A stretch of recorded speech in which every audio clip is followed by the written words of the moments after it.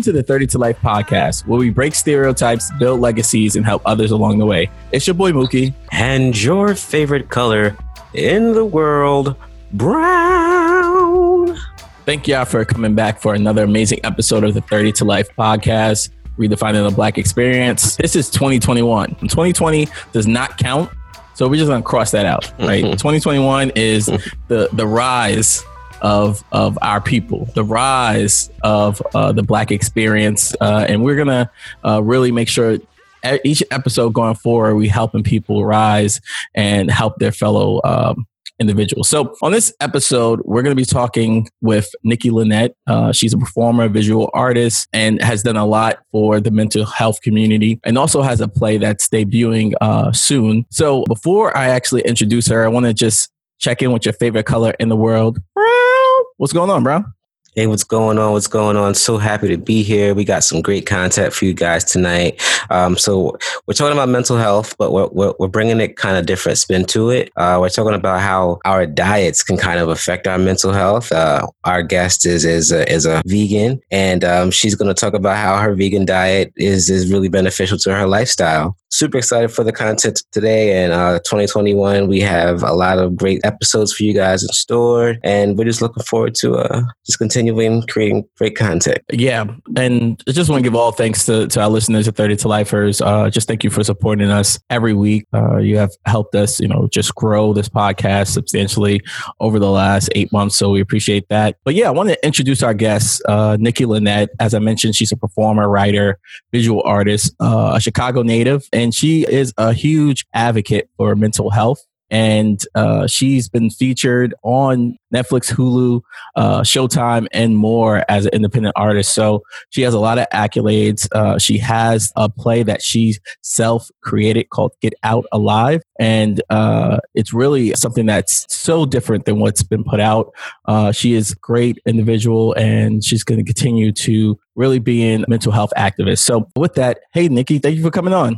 Thank y'all for having me. Yes, we made it. And we really appreciate you coming on the show. Our show is really dedicated to breaking stereotypes, building legacies, and helping others along the way. And a lot of things that you've done is really just redefine, what the Black experience is and shattering those stereotypes. So thank you for all you've done. But can you really just tell the listeners a little bit about yourself and really talk about the journey that got you to this point? Yeah, I'm a performing artist, sing, rap, write, produce, draw, paint. I do all of the things. And I wrote a play about my mental health crisis. I'm also a mental health advocate. I call myself a mental health activist, actually. I'm a social impact artist. All of my work is informed by the fact that I live with a mental illness. I have PTSD. And I wrote a play about it. It did really well. And now I'm adapting that play to film, and the film comes out January 30th, 2021. That's quite a feat. Just expanding upon the play to a film. Like, was there any major differences? Did you learn anything in the process? Doing a play and doing a film are two very different things. And when you turn a play into a film, you have to think about two different worlds and how they come together, like in a balanced way, because a play is a play. Theater is theater. It's not a TV show. And it needs to move like theater. It needs to be raw like theater. It has to stay true to the thing that made it successful as a play, but it has to include and consider the way that we consume content on screens. And so translating it is my work. I'm the artistic director for I have an actual director and choreographer for the plays named Roger Ellis, but I am the artistic director. So the vision of how that gets interpreted is up to me. And Lord, when I tell you, it is work. It is work. But I'm really happy with what we've done and where it's going. So I'm excited for people to see it. Awesome. Yeah. Sounds exciting. Excited to see it as well. So can you tell us a little bit about your story that led you up to this point and adversity that you faced along the way and how you overcome it? No worries. To keep it brief, I had a somewhat rough childhood.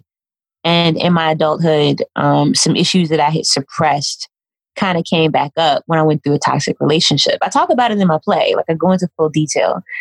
And the loss of a loved one happened. You know, I had a mental break and I became suicidal. And the process from breaking down and losing everything to right now, like I've only been at this process of rebuilding my life for about, like I've been in it for about 4 years, but I've been actually recovered or recovering for about 2, like the last 2. So everything that you see in my life that people consider to be like markers of success happened within the past like 2.5, 3 years. So I really did rebuild my life from the ground up. I had $55 to my name at the time when I had my mental break. I had nothing. And now I have a high production value film and I have hiring power. Like it happened in such a short amount of time because I hustled and I worked for it. But I'm excited about the idea that I can be an example to people that you can lose everything and you can hit rock bottom and bounce back even better than you were before. Agreed. And thank you for sharing that. I always use the quote, tough times don't last, tough people do. And, definitely, your story and able to overcome and such a short time being able to, have many successes and wins is amazing. So I guess what was the inner, drive or catalyst that was pivotal to change and start building upon the success? I mean, I wish I could say like there was some big aha moment, but for me, it wasn't. It was either change or die. Like I was legit suicidal. Like I wasn't, it's not like the type of suicidal where you just think about dying. Like I made attempts and was found unconscious at one point. So I was supposed to be out of here. And it was either, when faced with this moment where it's like I either do it or I make one last chance to get better. It just so happened that my last chance to get better worked. So what did you do specifically during this last go around that made you kind of realize this is what I need to continue to do to maintain my sanity? Like was food, like did you realize that food was, or your diet was a stepping stone, or was it something else? I mean, it's kind of like a combination of diet and lifestyle. So like if you're a person who's prone to depression and prone to anxiety, you shouldn't be eating a lot of sugar. You shouldn't be eating a lot of refined foods because like that kind of stuff can have an impact on how you feel. And when you're depressed though, you don't feel like cooking. You don't feel like eating healthy. Last thing you want in the planet is a salad. You know what I'm saying? Like you ain't really doing that self-care with your diet. But, when you eat salad and you eat vegetables, you're getting minerals, you're getting the magnesium, you're getting the things that you need in your body that are going to help you be calm. There's a connection between your brain and your gut. So if you're not eating healthy and you have neurons in your gut, of course, that's going to impact your brain. So I had to kind of instead of eating too much or not eating enough and going through those extremes, I had to learn what that balance looked like. I also when I talk to people about it, I wish I could say I did this and it worked. That's not how it works at all. I did baby steps. I made a whole series of baby steps over a period of 2 years that ended up paying off for me. And one of those is utilizing my diet and nutrients and minerals to heal my gut, because I used to, when you have anxiety real bad, those noradrenaline rushes and they go into your belly and you just feel, you get mud butt, you get indigestion, you don't feel well, you're tired, you have fatigue. And eating healthy is not a cure, but it's one of the ways that you can address that. So, right. That has been very advantageous for me whenever I feel any inkling of not being all right, because I still live with PTSD. I have complex post-traumatic stress disorder. So when I have any inkling of not feeling all right, I buckle down on my diet and it helps bring me back to center. Yeah, you said something so important. You said that you recognize when you're off, and sometimes what you're eating can make you go off. And you have to kind of adjust what you're eating. And in my opinion, what I see, what you're saying, is use that as a way to kind of cascade yourself into further positivity. So you want to rest, you want to eat right, and that'll get your brain in a way to where it's positively functioning, so you can make better decisions and ultimately feel better. Yeah, and it's not a magic cure. It's not like I'm gonna eat this salad and I'm not gonna have depression. Right. I wish it was that easy, but unfortunately, it is not. But it does have a cumulative effect, and I'm proof, if you stick to it, that it can help. And that's also in addition to going to therapy, in addition to drinking my water. You know what I'm saying? Like, in addition to being active and getting some movement in my body. I'm not in the gym right now because it's COVID. But like, I'm going for walks. Right. I'm doing yoga at home. I'm being as active as I possibly can. And these are all these little baby steps. They cumulatively add up, and they have an impact on your mood and how you feeling. They really do. But you have to also be aware of that as well. Like, be aware of how you're feeling. Like, to me, I think that would be like the first step, right? Just to be aware that you're not eating right, and then to be aware that you're not feeling well. And then the kind of, once you're aware of it, then you can make the necessary adjustments. Yeah, I think like a lot of people, so there's this practice called mindfulness that's very much about being in the now, being present, being checked in, tuned in.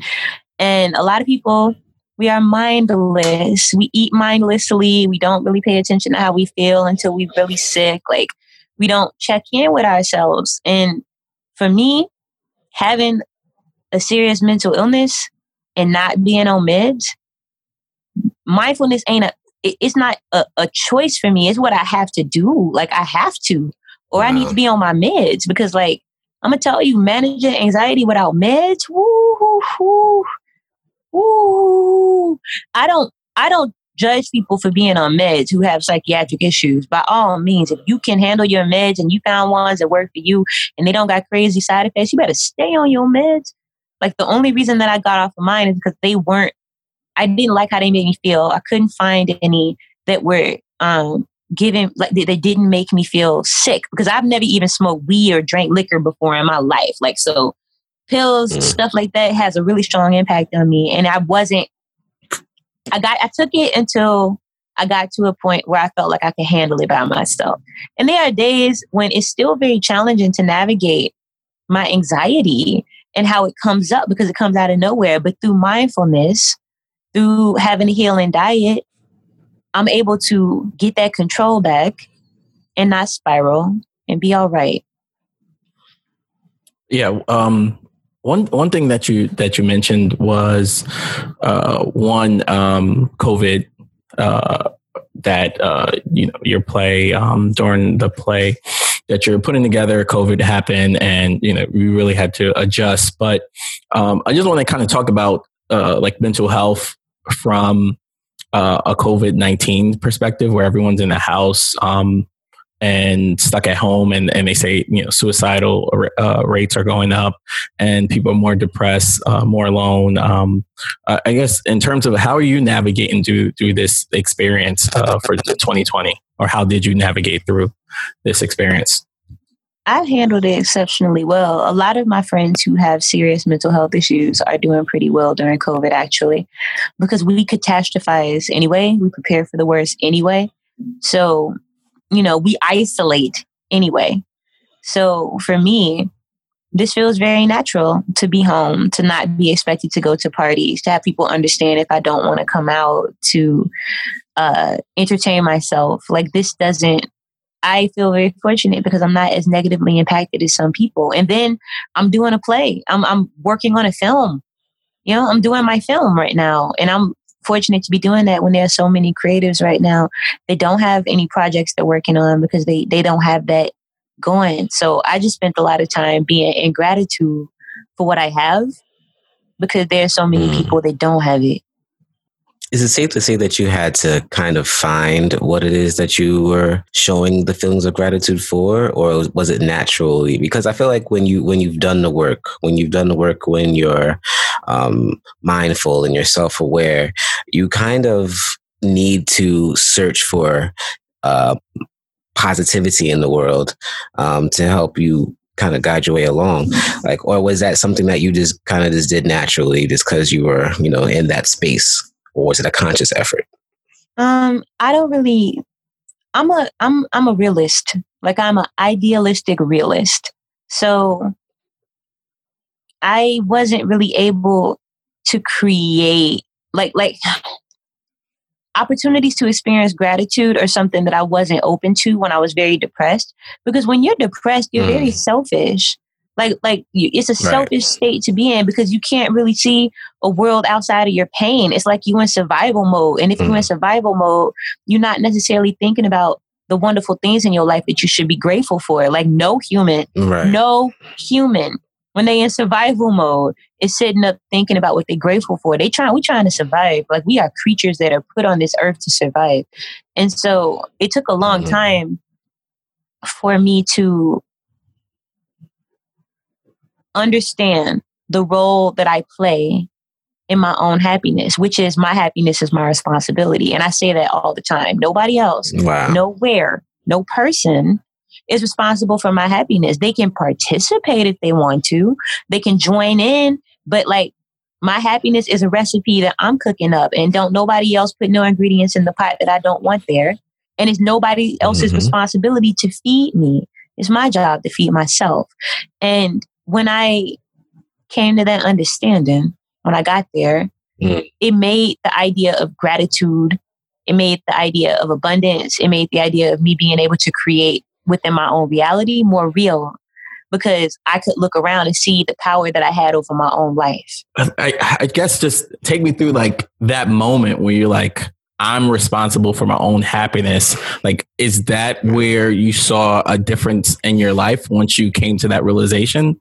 Is that where the last 2.5 years you just skyrocketed and built, all these wonderful things, creations? Yes.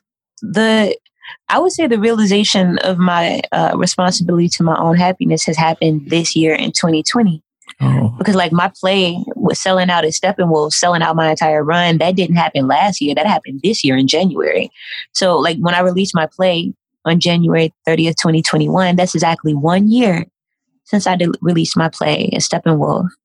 So like the power I have over my own life is something that came to me slowly, and it came to me after me manifesting within my career and seeing my ability to create for myself.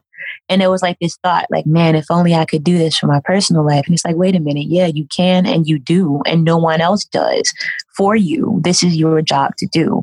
Like, when you have trauma disorders, there are so many things that you're reliving. There are so many things that don't make sense. There are so many things that you're navigating. And so much so that you have to be present. You have to be tuned in so that you can even know when this stuff is coming up for you, because you don't know. And it was just through the understanding that I can be as happy as I want at any time. And when I'm depressed, because, I have triggers, I have anxiety, I have things that take me back. I get flashbacks. I have PTSD. But even in my lowest moments now, where I'm triggered or where something hurts me, I'm always consciously aware that this is not my life. This is a moment, and it will go. And even once it goes, and once these feelings are no longer in my body and these chemicals in my brain are telling me that things are bad, when in actuality, they're not so bad at all.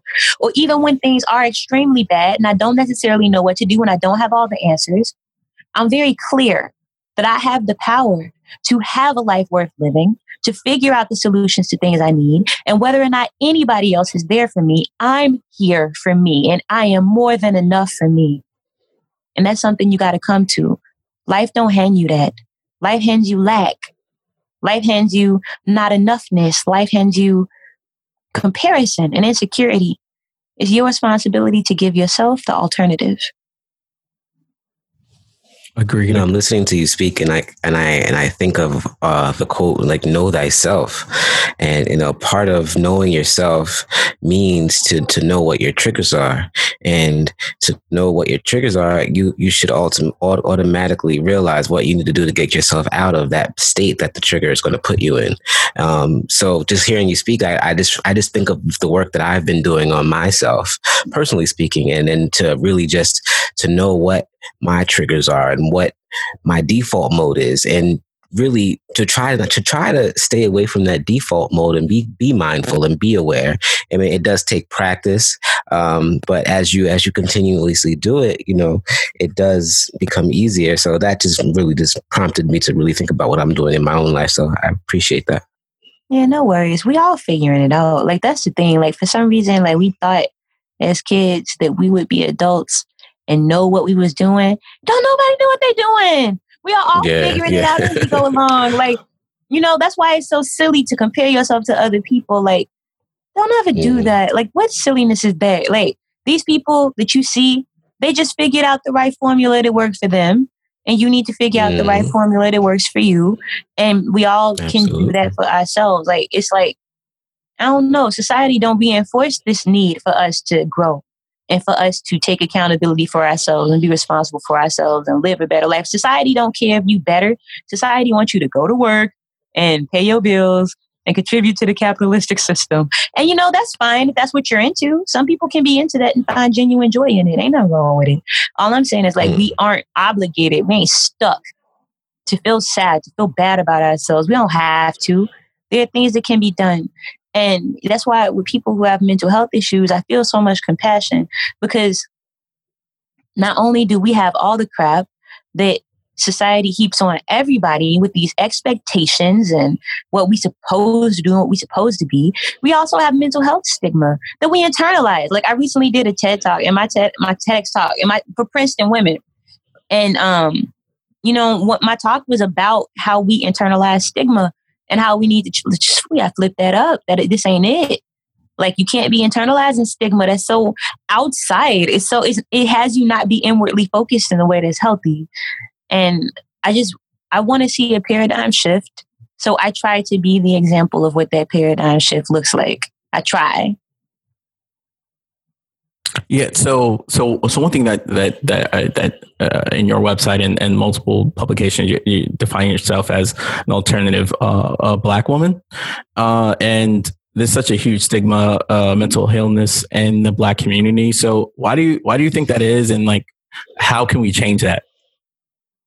I mean, as Black people, when do we actually ever get to be soft?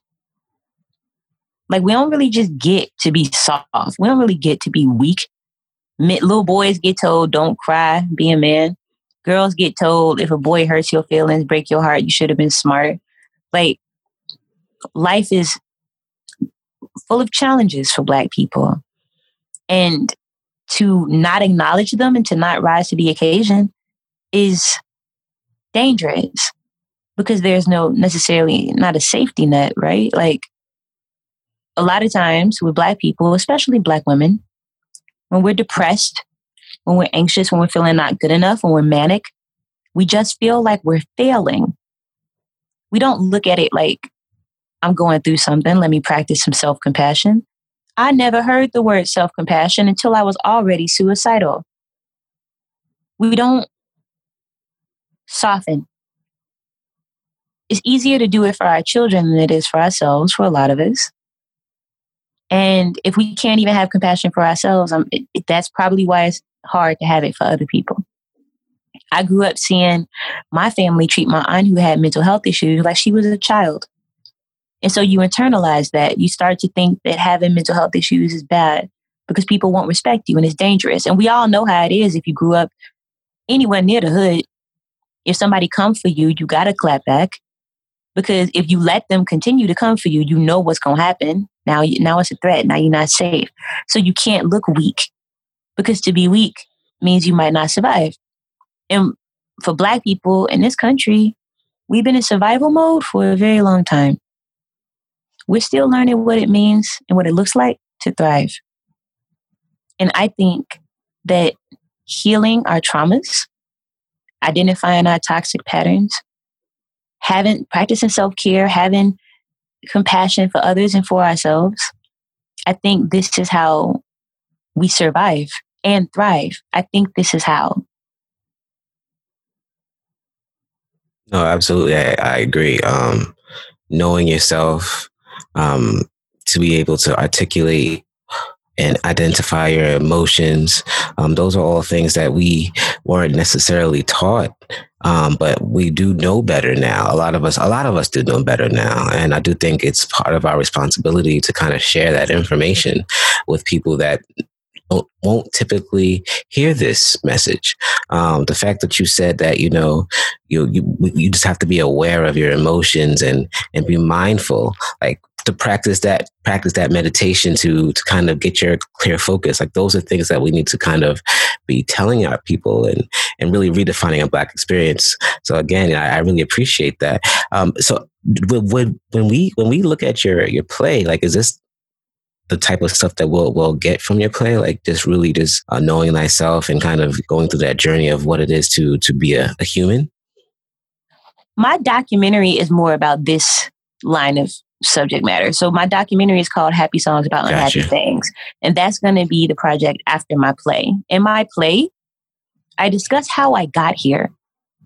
Like I discuss the things that happened and the challenges I had to face to get here to a place where I can accept the parts of me that are broken and see the completeness in it and see the goodness in it and see that I deserve to be loved, that I am good enough, that I am here for me, that I am enough.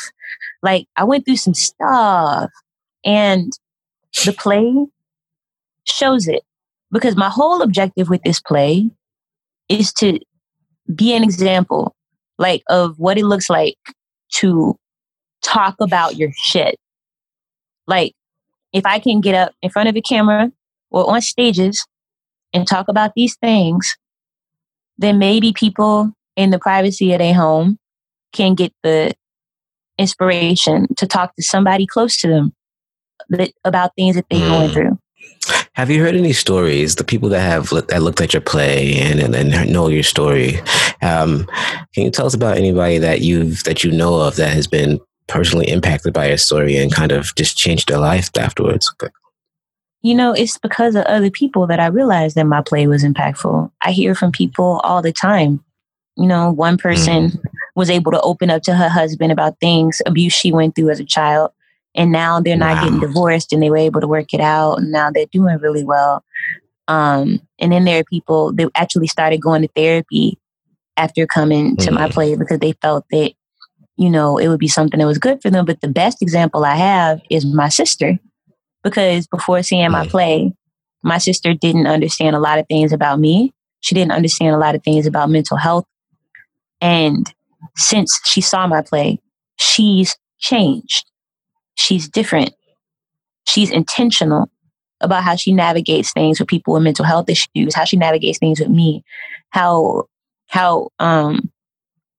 things that she might say and do can impact other people's feelings.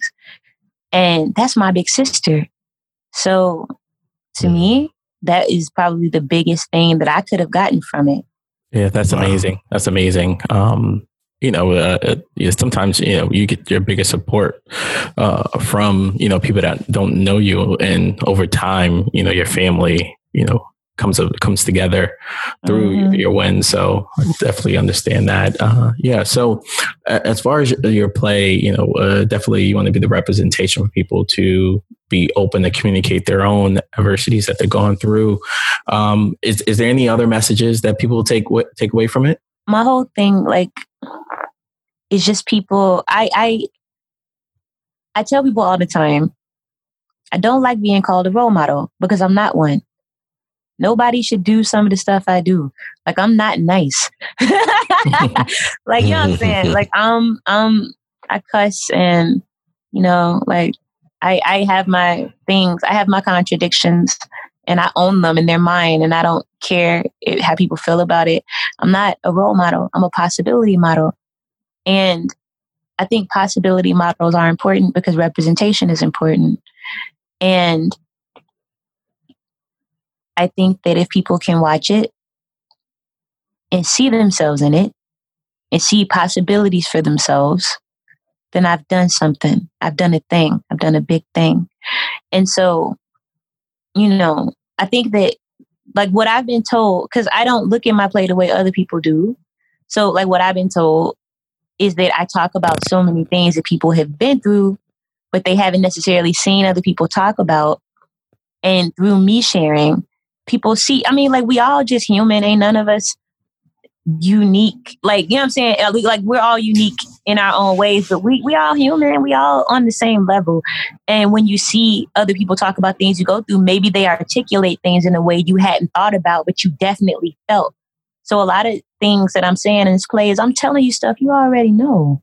Like, except you just probably never really thought to put the words together. Words is my gift. You know what I'm saying? Words and art are my gift. So me being able to put it into words is my gift to other people. It's what I'm here for. It's what gets me out the bed.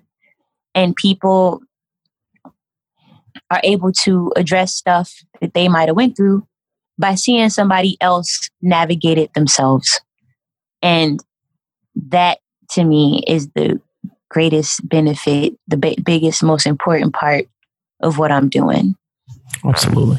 No, that's awesome. I mean, that's really what we kind of want to do with 30 to Life podcast. I mean, our goal is to really redefine the Black experience, to really take those stereotypes that were given us, forcefully and unwillingly given us, and we kind of want to just redefine those.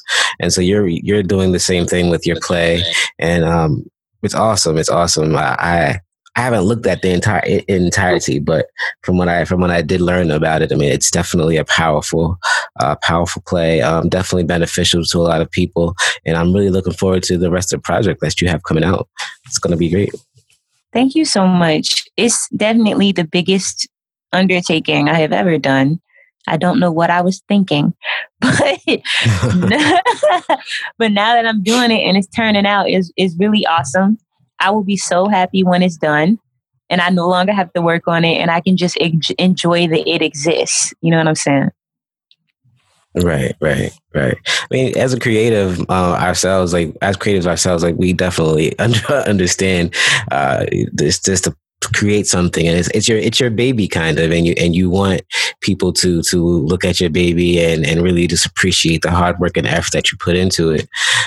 So definitely we understand that, and really just the best of luck with it. It's to me it's a great feat to even have the tenacity and the drive to complete a project such as this, and to complete your projects. I mean, you've done it. So congratulations to that, and it's congratulations to just really your continued success.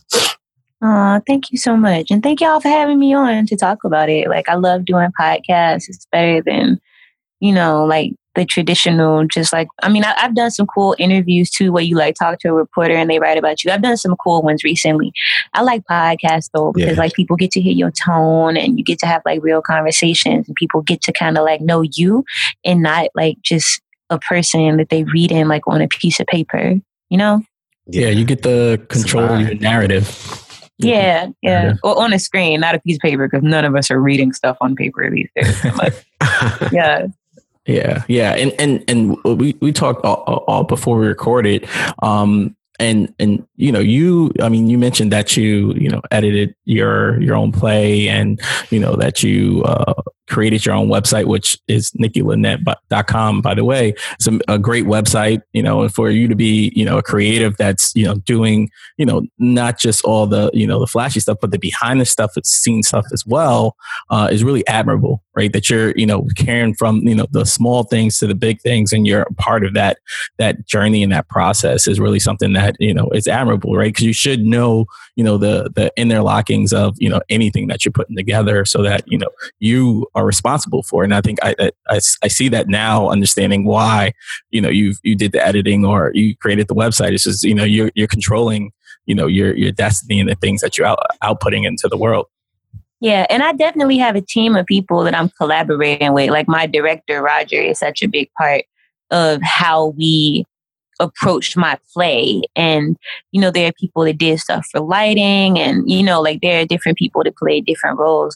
It's just when it comes to like the creative direction, the creative narrative of my stuff, I have a super clear way that I want to have it done. Like my brain, I see it in my brain. And if I can see it in my brain, then I can do it.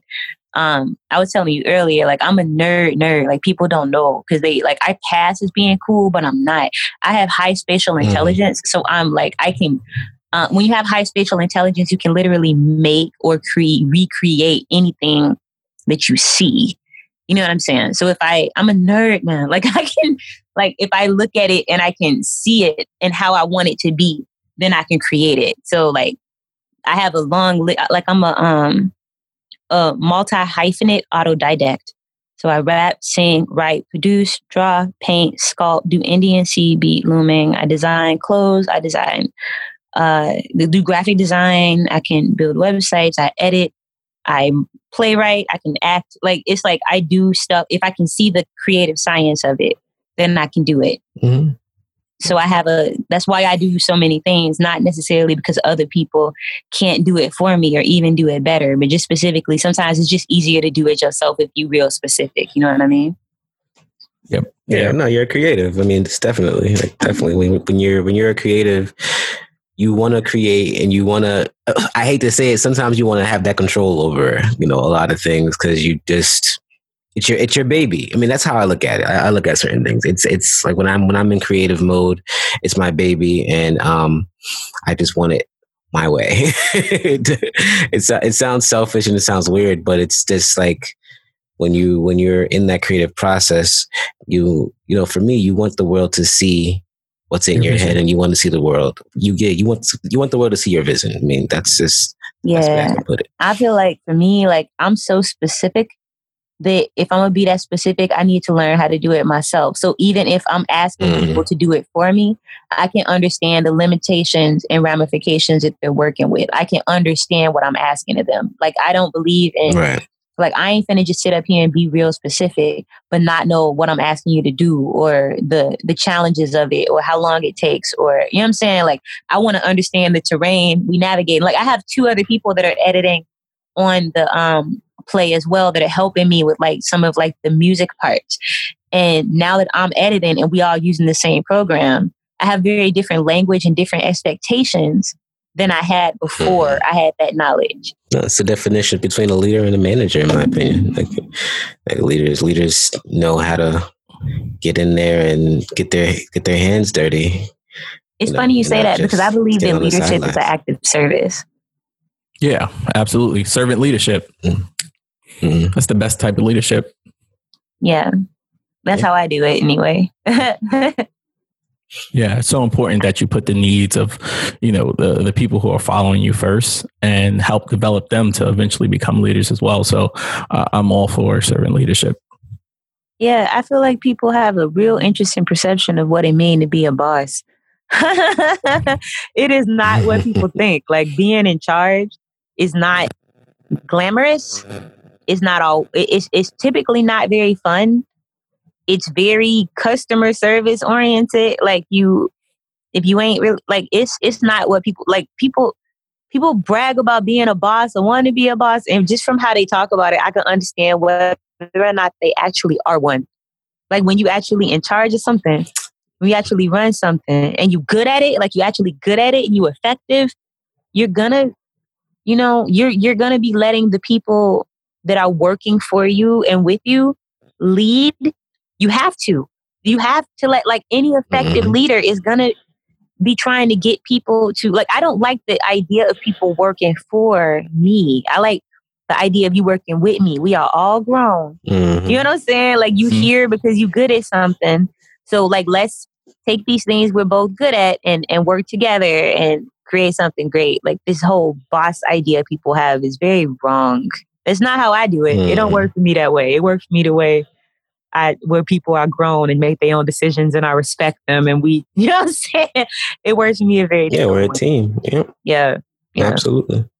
Yeah, and I see that just in our conversation. Like when I think of like servant leadership, I think of, someone who's self-aware, someone who's humble, somebody who, has integrity and really wants results, right? And you've shown that through learning the inner workings of the things you're trying to accomplish, giving credit throughout this episode to people who have helped you, with your play And the self-awareness, I mean, it speaks for itself in terms of your journey. So that's great. That's amazing.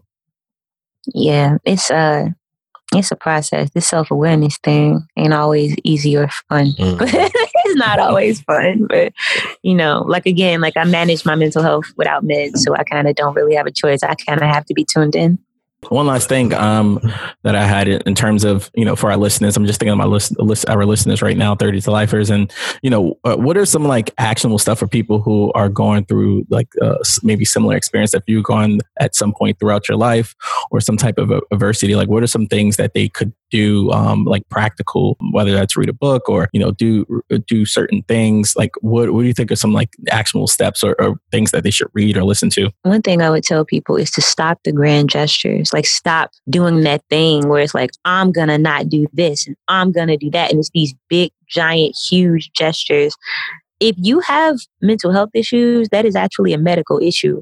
So like if you broke your ankle, you ain't finna go run a marathon tomorrow. Like that'll heal it. I'm going to run a marathon tomorrow. That'll fix my ankle. No, it won't, sis. It's going to mess you up like bad. You know what I'm saying? So I tell people all the time, because I'm not a therapist. I'm only a mental health advocate and lived experience speaker for the National Alliance on Mental Illness.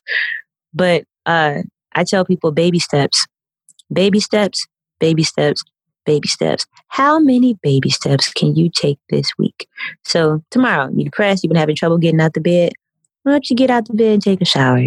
The next day, get out the bed, take a shower, go for a long walk.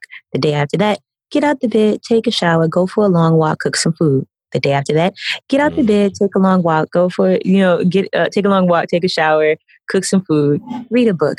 Like, I know it sounds like, how is this going to help me if I'm depressed? That's stupid. But that's actually self-care. That's actually what self-care looks like. It looks like taking the baby steps, doing the work. The most you can do at any given time is actually good enough. And just that simple effort of those baby steps rewires your brain and it helps you create new neural networks that ultimately lead to you feeling better. There's this saying in neuroscience, neurons that fire together, wire together. And if you program your brain, because we are all just machines made out of meat, we're all computers made out of meat. If you program your brain that I get out of bed, I eat healthy, I am active, I do nice things for myself, I don't look in the mirror and beat myself up, I think I'm beautiful, I believe I'm smart. And you're doing these little baby steps that reinforce that you believe it. It adds up. Your brain counts. Read this book called The Body Keeps the Score. Your body knows. It knows. The same way your body is holding on to trauma, it's also learning to heal you. And when your body is experiencing depression, when it is experiencing anxiety, do you understand that this is an act of compassion from your body? Because your body is trying to alert you to the fact that something is wrong, that something needs to be dealt with. Your body is literally pointing to something when you don't feel okay. Let your body be compassionate with you. Let your body care for you. And you don't even have to do a lot. You don't even have to do a lot. That is how great and amazing it is to have a body and to be alive. Because all you got to do is take them little baby steps and your brain will be like, oh, so we on this now? Okay. And that doesn't mean that it's going to be instantaneous because you did not get traumatized instantaneously. Even if something terrible happened to you yesterday and now you are experiencing trauma, that trauma gets ingrained over time. You got to give yourself time to unpack it. It is okay that you might not be okay right now because right now is not the rest of your life. You got a whole life ahead of you. You know what I'm saying? And it can really feel, because like I know how it feels to feel like, oh man, like my life is over and I will never have experiences as positive as the ones I had before, when I was skinnier or when I had more money or when I was in a relationship. But like your quality never left you. It still lives here. It lives here. You live here. Your body is where you live. That's your crib. You know what I'm saying? So you get to decorate it or redefine it however you want. That's your property. So them baby steps, it literally the same as just you saying, okay, I'm going to clean up this room today. I'm going to clean up that room tomorrow. And then before you know it, your whole house cleans. You done took one day every day and worked on cleaning the room. You know what I'm saying? Like you get to do that. You get to do that. Those little baby steps, yes, they are enough. They are. According to science, they are. And anybody that disagrees with you, their opinion don't count because they wouldn't disagree if they were actual scientists who knew what they were talking about. So, like, I know all this stuff I'm saying, it sounds like mad oversimplified. It sounds so silly and oversimplified. But prove me wrong. Prove me wrong. Go do baby steps toward your wellness for a whole month. And then come back and tell me you made no progress. Prove me wrong. Prove me wrong. That's what I'm saying. And, you know, and even I say just, it took me 2 years. It took me 2 years to get to how I am right now. And was it worth it? Hell yeah. Hell yeah. Hell yeah. I'd do it all over again in a heartbeat. Yeah. That's dope. Yeah, no, that's a amazing note to end on. Really profound. And yeah, it's step by step. You know, wake up, maybe make your bed. You know, maybe brush your teeth, gargle the next day. And, you know, those things compound much like investing over time, and you slowly but surely start to see the improvement. So, yeah, baby steps. I love it. Thanks, Nikki. So, you know, I definitely want to wrap this up, and but I want the listeners to know two things, right? One, where can they see the play? Where can they view the play? And where can they find you? Because you know, you have a huge following, but I want to make sure our listeners know where they can see the play and they can see more of you. So you can see the play, buy tickets, check out the trailer at iGetOutAlive.com. And yeah, all the stuff is on there. And that's actually where we're going to house the play as well. I got a Black-owned tech company building me my own paywall and my own platform to be able to do it on there. So I'm really excited about that. Yeah, super cool. And then if you ever want to reach out to me, I'm just at Nikki Lynette on all platforms. And if I see your comment, I reply. Like I'm pretty much not funny acting. I mean, I do have social anxiety, so but like on social media, it's easy. If I see the message, if I see it, I reply. It's not that deep. So if you ever, you know, have a question or want to reach out or just need a positive word, like I'm with the shits. Just reach out. Yes, 30 to Lifers, reach out. Nikki Lynette, thank you. Really appreciate you having on. One thing, business, right? You have your Black business, so it's so important that we support Black businesses and really, you know, redefine what Black Wall Street was, and continue to build our economic empowerment throughout our community. So definitely support, listeners. Definitely check it out. The trailer will hook you in. I love the trailer. So look at that on YouTube and NikkiLynette.com. Get Out Alive. Just check it out, guys. This has been an amazing episode, Nikki. Really appreciate you for joining. Oh, thank y'all for having me. This has been wonderful. Yeah, I feel like we, you know, just hanging out, you know, on the south of Chicago. You know? Yeah. Nah, seriously, I enjoyed it. I love the vibe. I love your message. I feel like we're soul friends somewhere in the stratosphere there.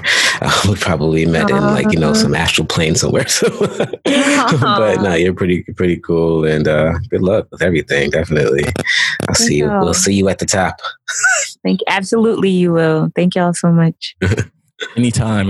And listeners, you know, just you know, take the advice of, you know, baby steps. I think that's huge. Having the conversation of your issues, whether that's, you know, with someone who you care about or, you know, a mental health professional. Take the steps. You know, own your today so you can have a better tomorrow. So with that, this is the 30 to Life podcast. It's your boy Mookie. And your favorite color in the world, brown. And make sure you share with a friend the 30 to Life podcast. Don't be stingy. Give to the needy because the people need to hear the 30 to Life podcast. We out.